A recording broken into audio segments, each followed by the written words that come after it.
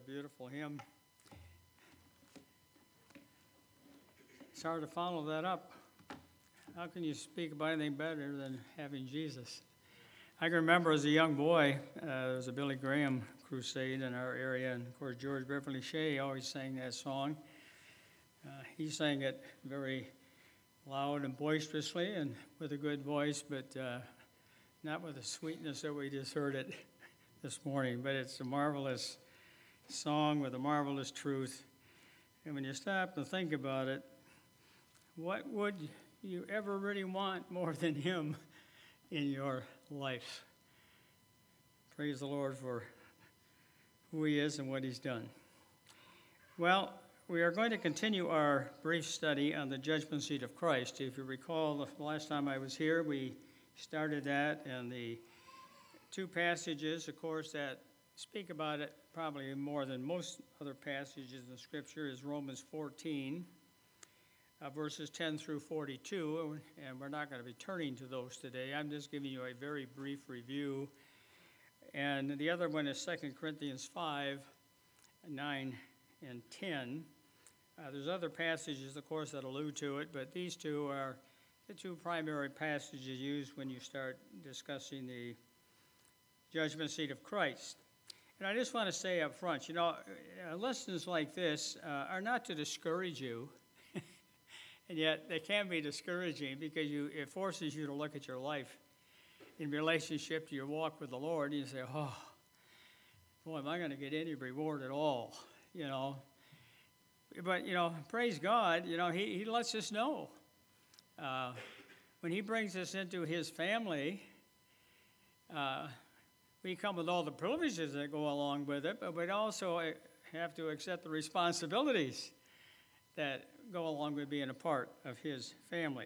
So what I'd like to do is very, very briefly just review the things we talked about last time we were here, and that's for two reasons. One, to refresh the minds of those who were here, where we were at least for those who were not here, to fill you in as to what we talked about and what leads us into what our topic will be today concerning it. I mentioned the two passages involved. We pointed out it's critical we understand the impact of the judgment seat of Christ, and it's also mainly the bema seat of Christ, as a believer in this life, and of course in the life to come throughout eternity. We also pointed out the reality of the judgment seat of Christ, and there's two passages that I mentioned make it very clear that Christ is the judge at the bema seat. When he judges, his perfect righteousness is balanced by his perfect love. We're told in Scripture we're not to judge one another, and the reason is we don't have what the Lord has. The Lord is the only one who is able to really judge righteously and out of love, and he will do that on behalf of his dear children. We mentioned who are the subjects that will stand before the judgment seat of Christ, and we emphasize particularly 2 Corinthians 5, the first 8 verses before it mentions the judgment seat of Christ. And the four descriptions in verses 1, 5, 7, and 8 can only be applied to the New Testament church. It's the body of Christ. It's Christians who will be at the judgment seat of Christ, the bema seat of Christ. So the marvelous thing is, we're talking about judgment, and a lot of people say, well, I'm a believer in the Lord Jesus Christ. I'm not under judgment anymore. Well, that's true concerning your sins, all right? Once you accept Jesus Christ, you are free from eternal damnation, okay? But you see, the fact that I'm here in glory before the judgment seat of Christ, the marvelous truth is I'm in glory. Now, not the full extent of it yet at this point, but I am now absent from the body and present with the Lord. So praise the Lord if you are at the judgment seat of Christ, because that means you knew him as your personal Savior. If you are not at the judgment seat of Christ when that happens, The only judgment that awaits you is the great white throne judgment, and you do not want to be there. That's the judgment of the lost forever. So the judgment seat of Christ takes place in glory after the rapture. And of course, we just went through a lot more. This is just to mention at this point in time. The passages that we use for immediately after the rapture of the church, it was 2 Timothy 4:8, Philippians 2:6, 1 Thessalonians 4:13 through 18, Revelation 19:7, 8, 14, and before his return to the earth, which is the day of the Lord. So in other words, the judgment seat of Christ is going to take place after the rapture, but before the day of the Lord, which comes basically at about the sixth seal is open, and that's when the church comes back to the earth with Christ. So it's in between that period where you have the judgment seat of Christ, you have the marriage supper of the Lamb, where we're given this marvelous garment that we're going to wear, and then we're going to come back with him. So it's taking place during that period of time. And then we looked at the purpose of the judgment seat of Christ, two things. First of all, it's present motivation for believers. You see, the fact that we know someday we are going to stand before him at the judgment or bema seat of Christ should motivate us to make sure that we're living godly in Christ Jesus. In fact, when you talk about the rapture, what's the manifestation there? What's so important about looking forward to the rapture? We're told in Scripture, if you keep your eyes focused on the Lord can come at any moment, it's going to purify your life. And if you look at your own spiritual life as to how anxious you are to walk in obedience to the Lord and his word, it has a direct correlation as to how soon you think the Lord is coming back. And it's the same thing with the bema seat. It should motivate me now knowing that someday I am going to stand before him and give an account of the way I lived after I was saved. And that's important you understand. It's after you were saved. You know, Ephesians 2:8 and 9, we all know by grace are ye saved through faith, and not of yourselves. It is a gift of God, not of works, lest any man should boast. But then comes verse 10. And we don't use that one so much, but it's equally important. It says you've been saved unto good works. You see, he just didn't save you to take away your sin. I mean, if there was nothing else that he had planned for you as a child of his down here, he might as well have just taken you home the moment you accepted him. But you see, when we are saved, you see, and I look forward to that point where I'm going to stand before him and give an account. Well, that should motivate me. And that's what we emphasize, is present motivation for the way we live as believers. And, of course, it's also then to reward believers. You know, it's called the bema, judgment seat of Christ. But it's basically to reward those who have accepted the Lord. He's going to reward us for our faithful service to him. But, of course, the realization is the greater your faithfulness here, the greater your reward will be there. The less you are faithful to the Lord here, well, you're still going to be in glory, but your reward is going to be diminished because you didn't serve him faithfully here. See, the present motivation is to help us to make sure that when we stand before the judgment seat of Christ, and, you know, you look at Paul's life, and in fact, two of the things we're going to be talking about today is the basis of judgment. What is the basis of the judgment? Well, it's obvious. Two of them come from Paul, and the other one is from the Lord himself in the Gospel of Luke. But Paul was so driven by the fact that he was going to stand before the judgment seat of Christ and give an account. That's what drove Paul to be the type of servant he was before the Lord. He knew what his life was before he met the Lord on the road to Damascus. Oh, he was terrible. He persecuted the Lord. He hated the Lord. He hated the Lord's people. And now he met the Lord face to face. And his life changed. He knew in a moment who he was. And he was told he would suffer many things in this world, but he was going to be used of the Lord. And the judgment seat of Christ really was Paul's major focus. He wanted to make sure that when he stood before the Lord at that time, he would be told of his faithfulness to the Lord. And that's kind of where we're leading up to today. So that's what we talked about last time. Now today we're going to talk about what is the basis for judgment. Well, the question is best answered by 3 different New Testament passages which illustrate 3 different truths concerning the judgment seat of Christ, which is going to be the basis for the judgment. The first one is found in 1 Corinthians chapter 3, so turn there, if you would. And here is Paul using the analogy of a builder. And it's interesting, as you go through this, you can see pretty easily exactly what Paul has in mind through the Spirit of God here. So 1 Corinthians chapter 3, starting with verse 9.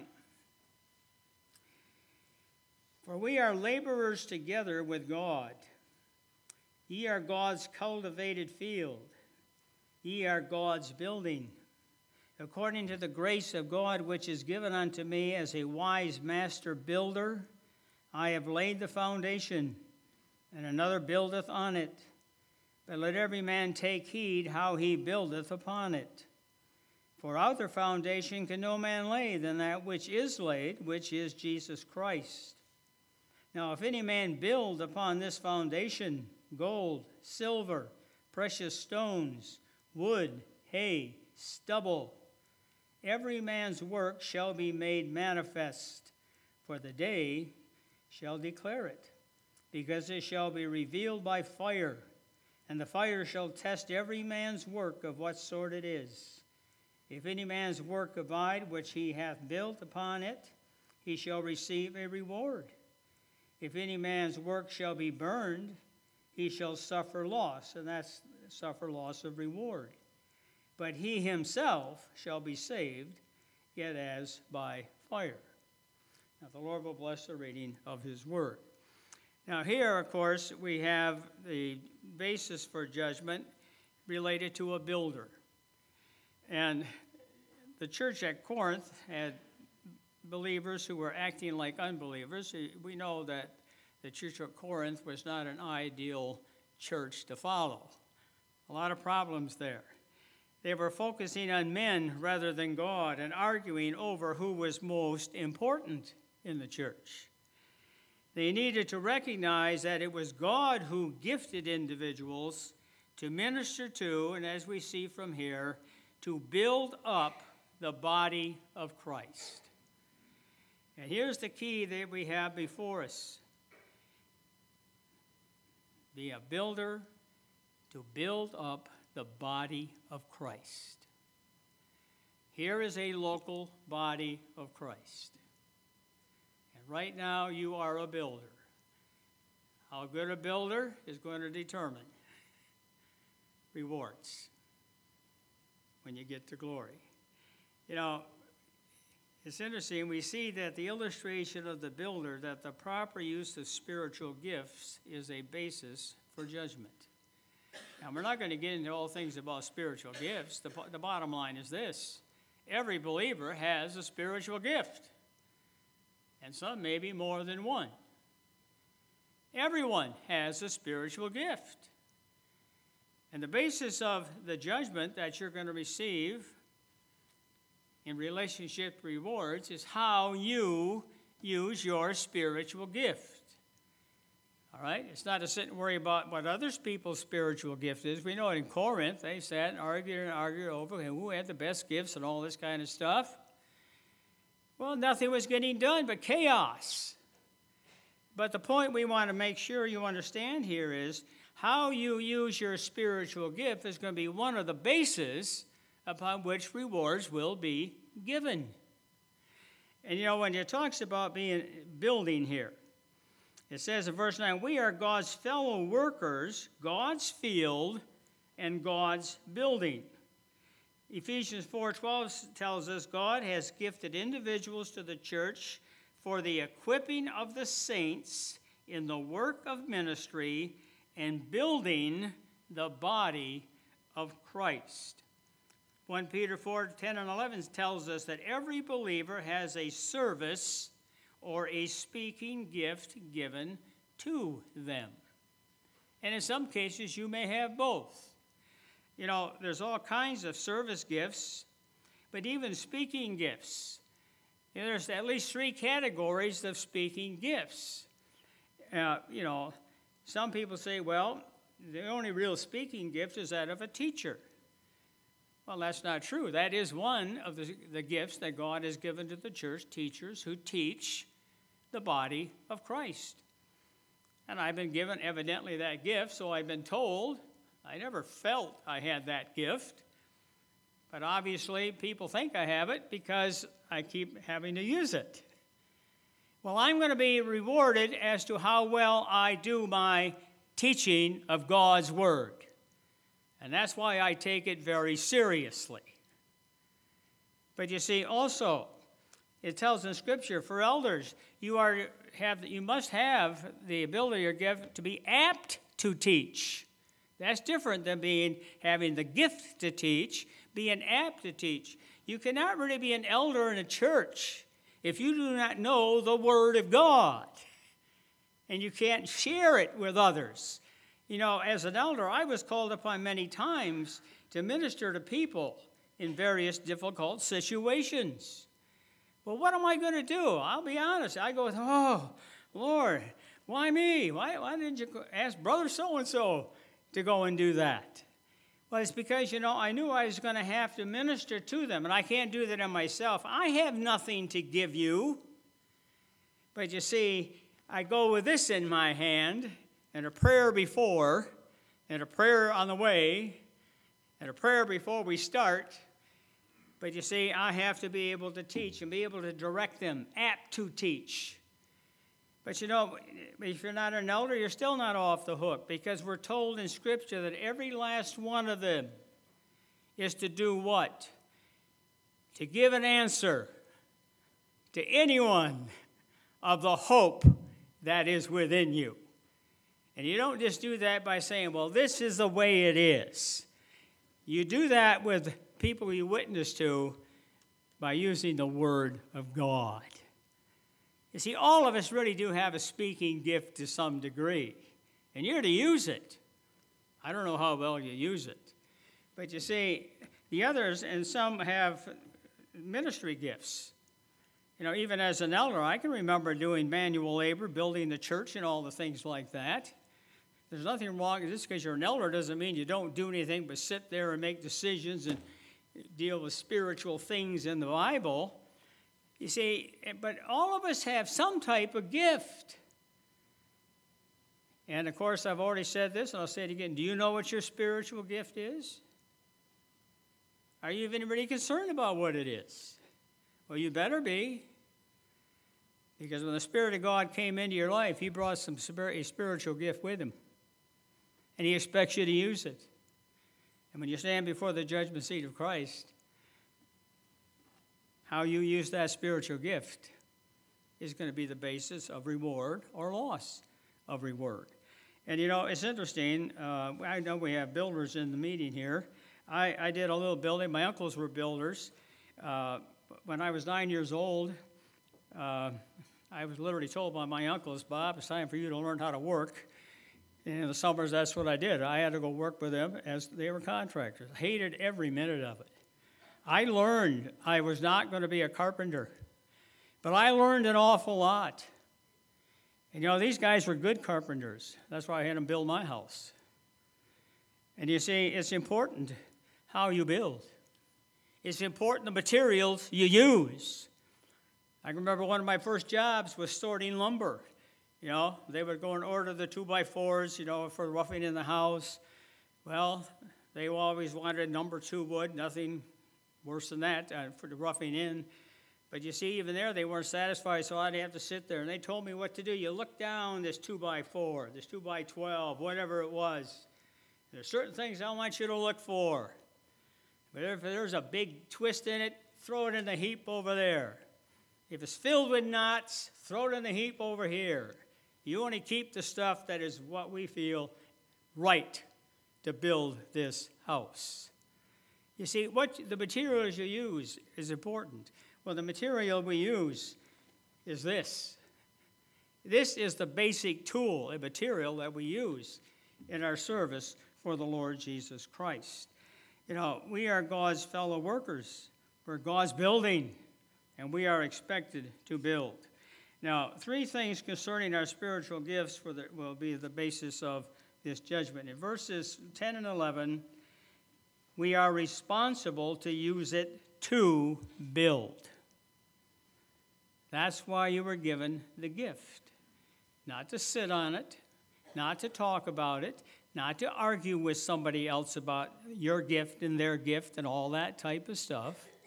You are to use the gift the Lord gives you. You see, where are you to build? Well, verse 11, on Jesus Christ.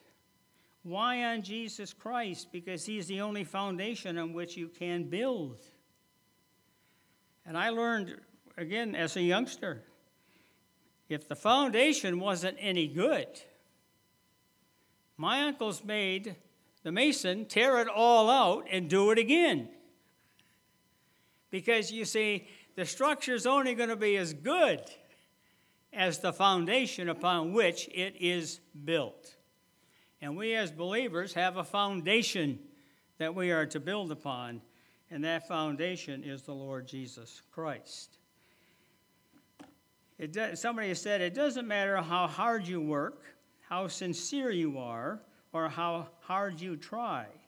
If you do not build your life on Jesus Christ, you are not building on a solid foundation. Keep in mind the foundation.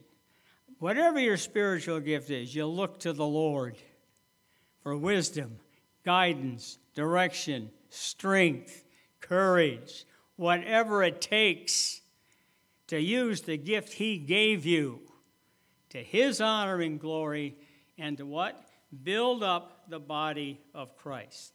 This meeting will only flourish to the degree that everybody here exercises their spiritual gift that the Lord gave them. I trust you're doing that. If not, I hope your heart is ready to be pricked right now by the Spirit of God to start using it. Now, how are we to build?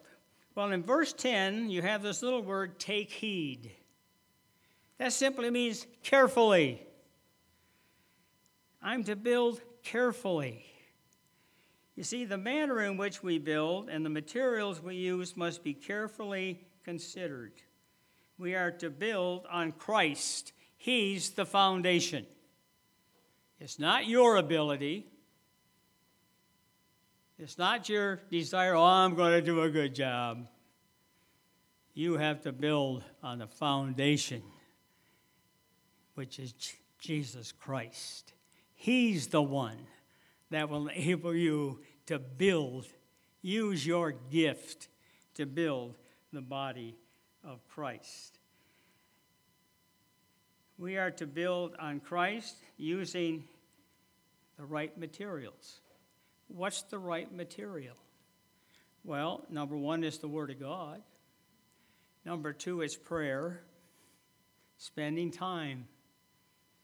You know, when the Lord calls upon you to use your gift, well, pray about it. Lord, give me the strength, the right attitude, the desire to do the best I can do with the gift that you gave me. And I'm depending upon you to work through me to perform and so I can help build the body of Christ. So the manner in which we build is very important. Be sure you understand that. Now, and the reason for this is in verses 12 and 13. There is coming a day of reckoning. Each one's works will be revealed.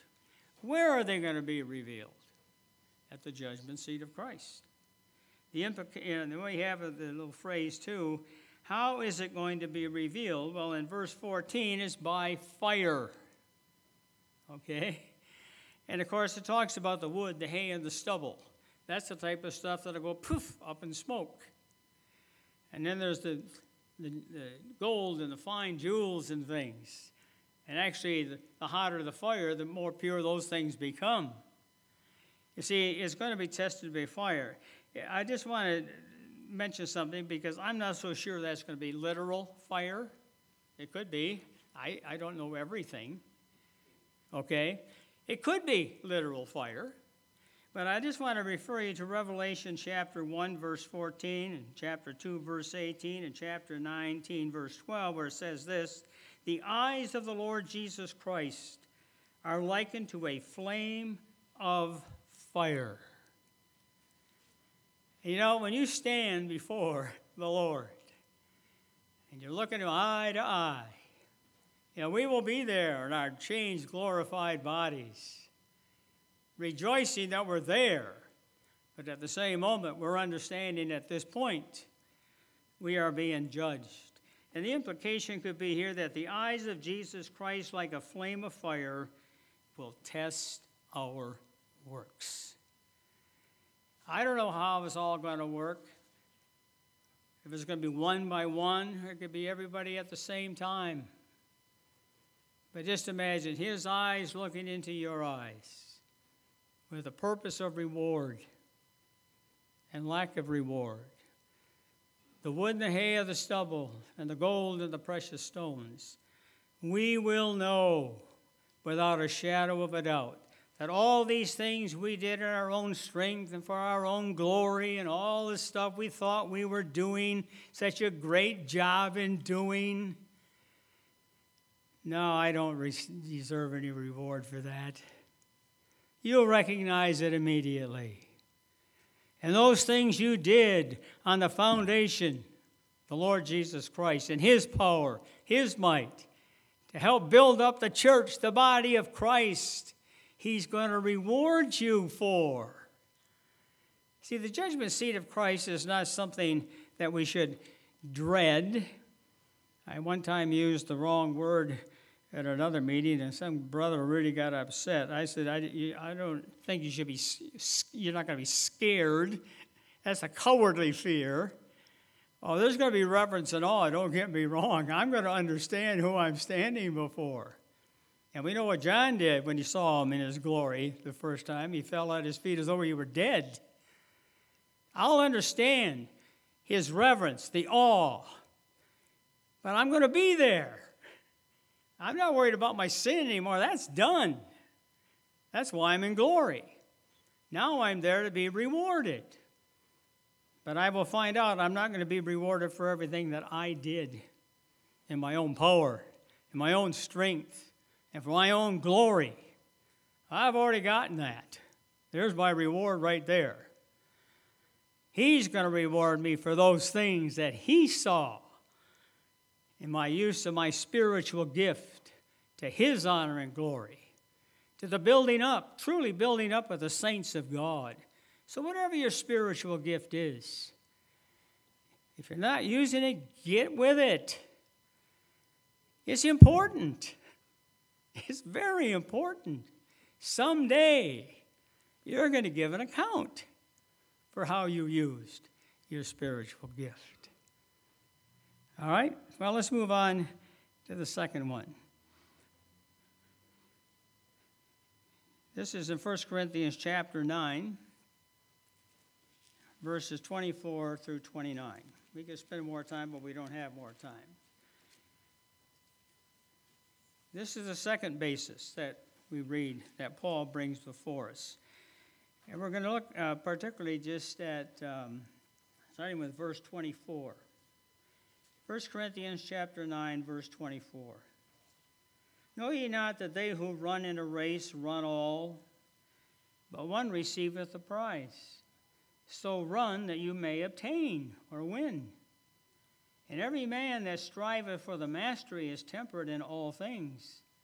Now they do it to obtain a corruptible crown, but we an incorruptible.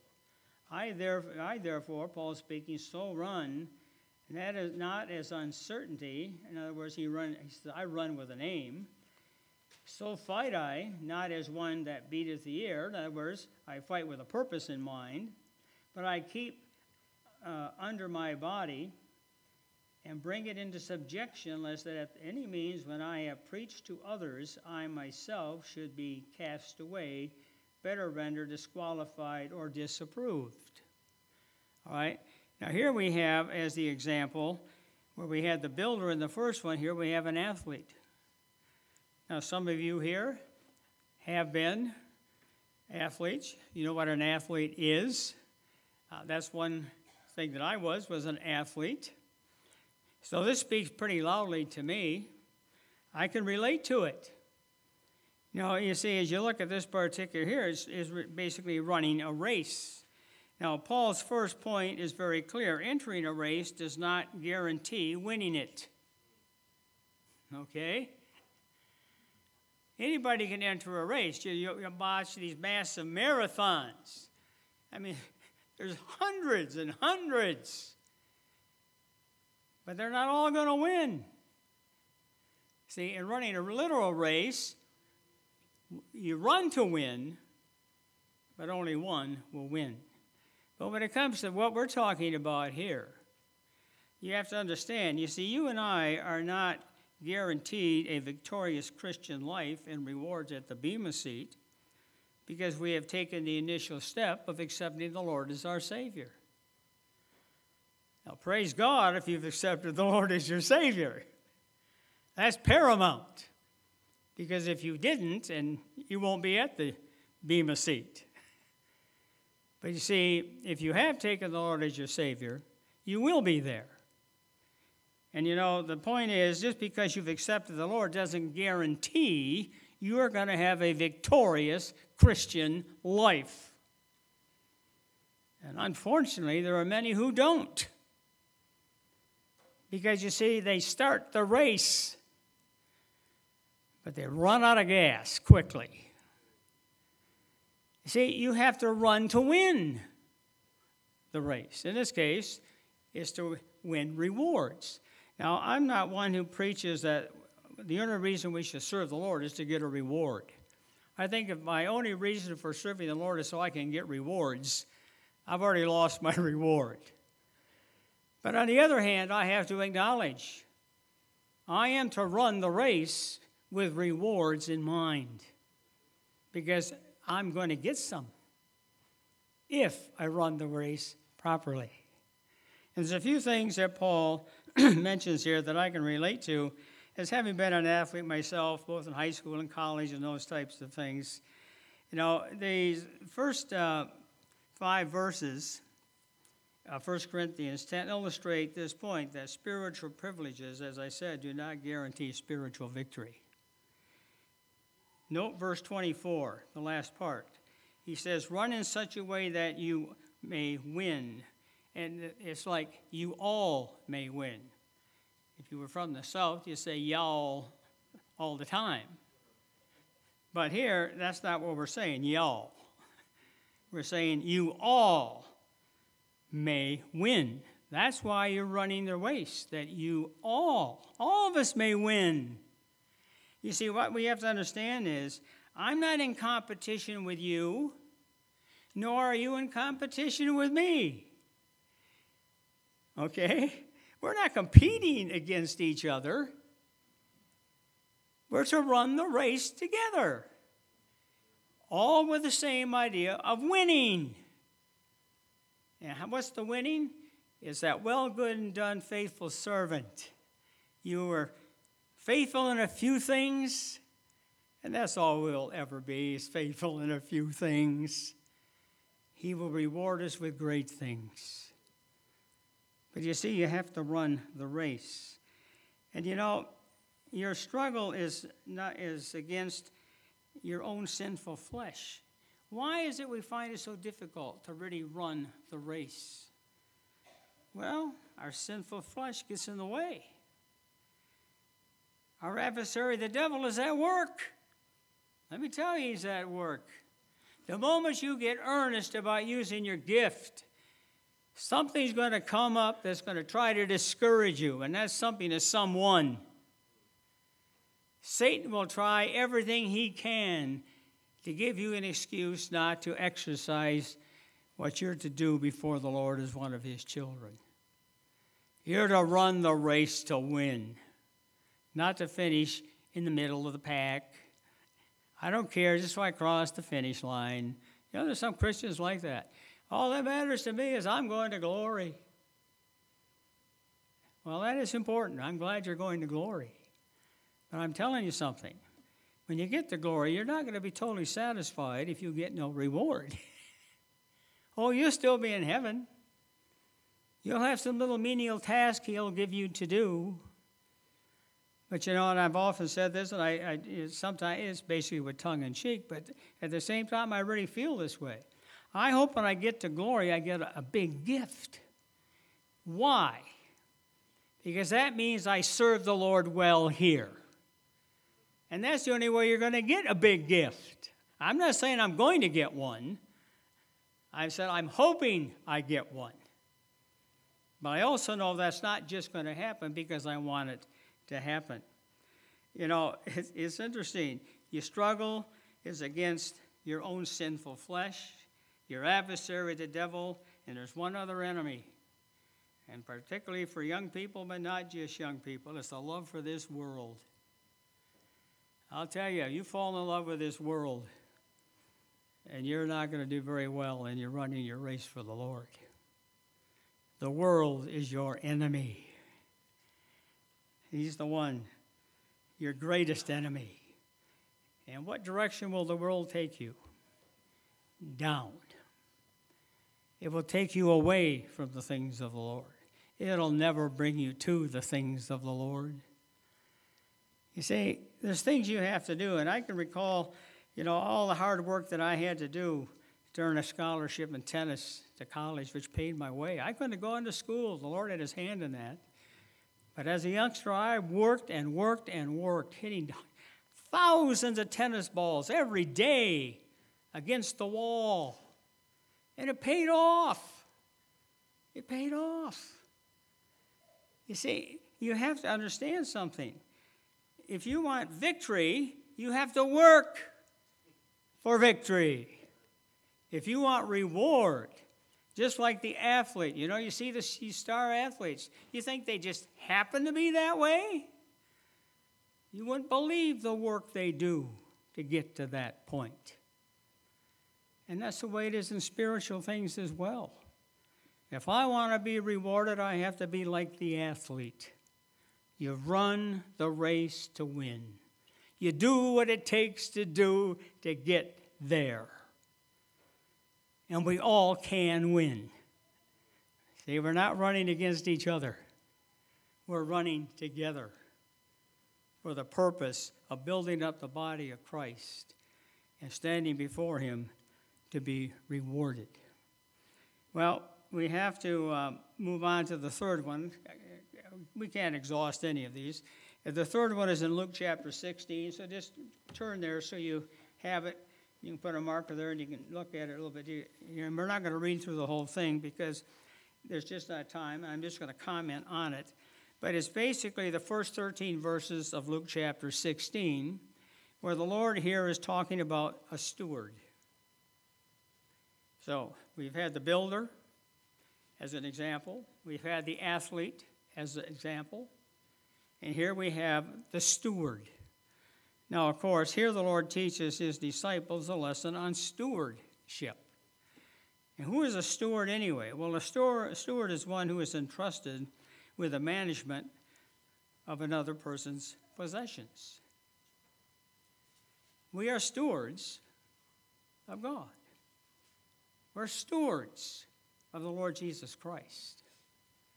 You see, he has given us so many possessions. He's entrusted us with so many things. And he expects us to make good use of those particular things.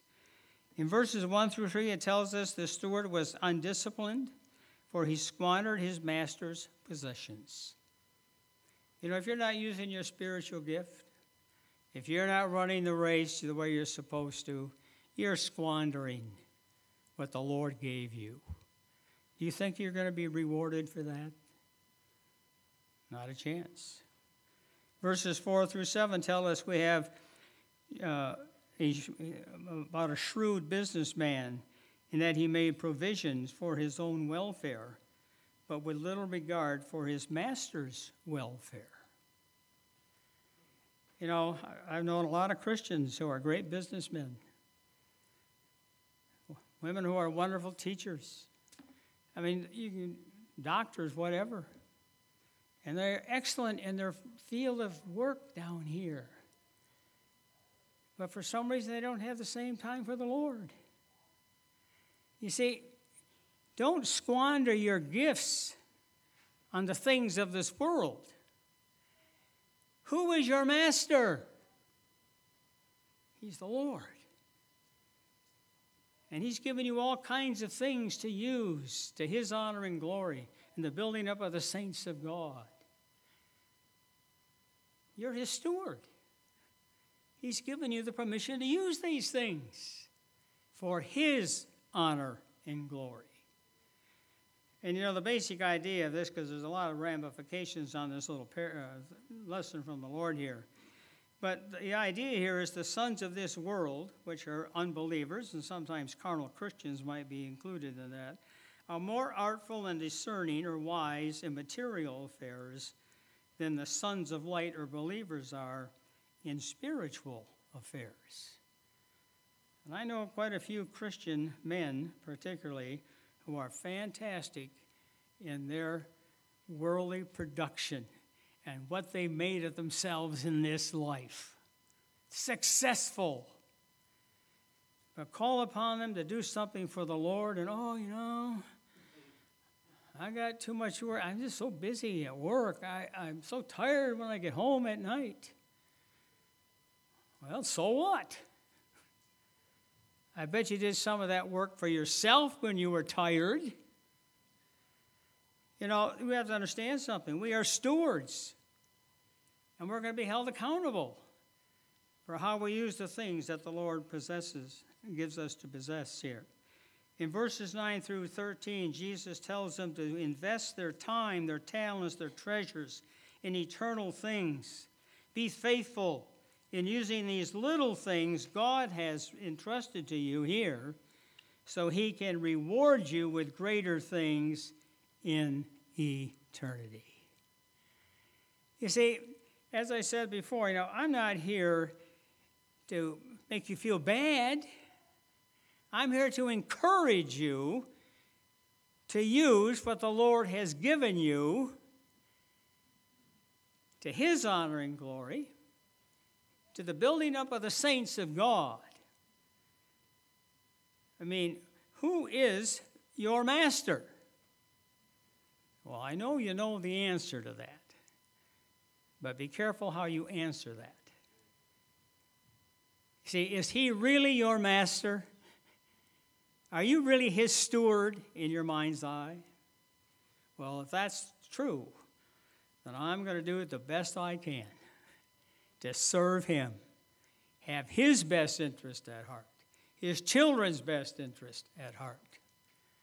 You see, all of these things are important because, you see, someday we're going to stand before him and give an account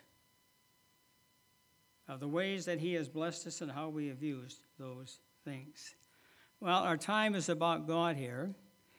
I just want to mention believers will be rewarded for their faithfulness. We all know that. We read in Scripture, we all want to hear that little phrase, well done, thou good and faithful servant. It doesn't say, well done, thou good and successful servant. Sometimes we're more concerned about our success than being faithful.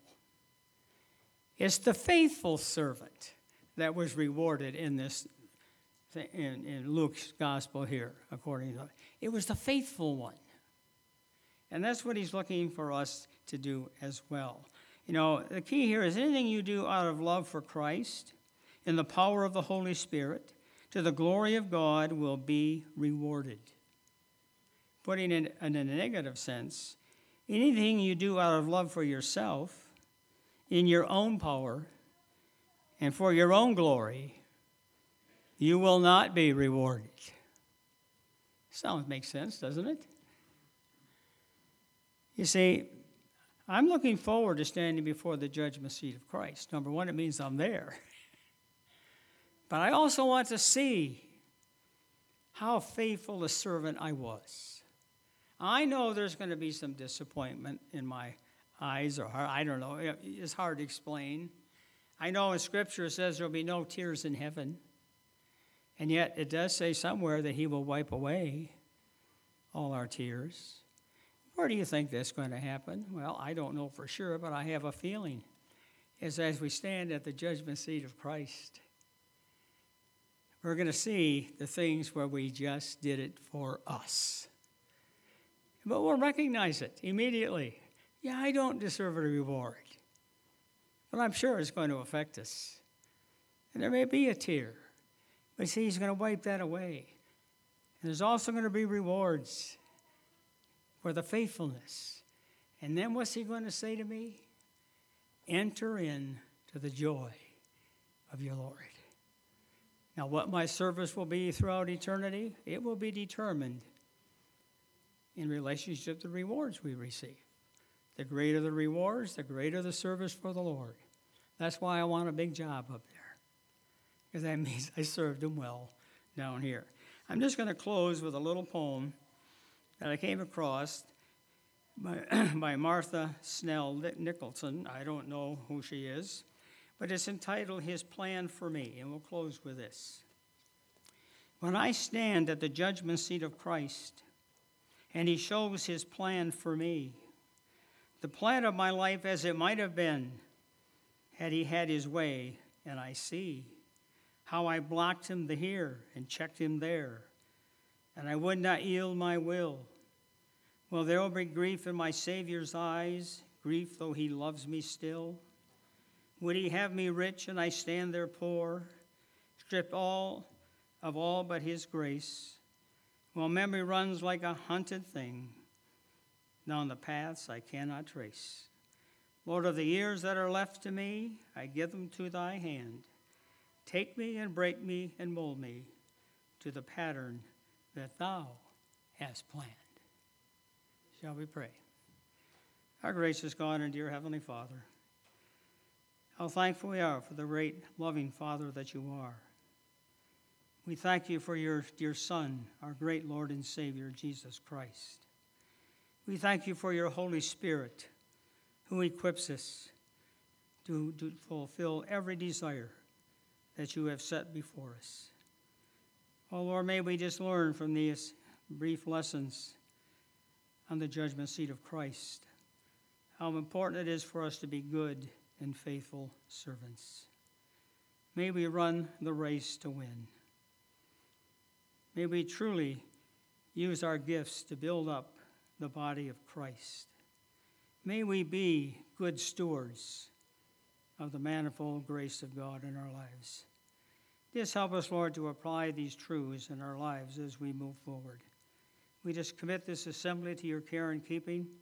Thank you for the time that we've been able to be with them. We ask your continued blessing upon them.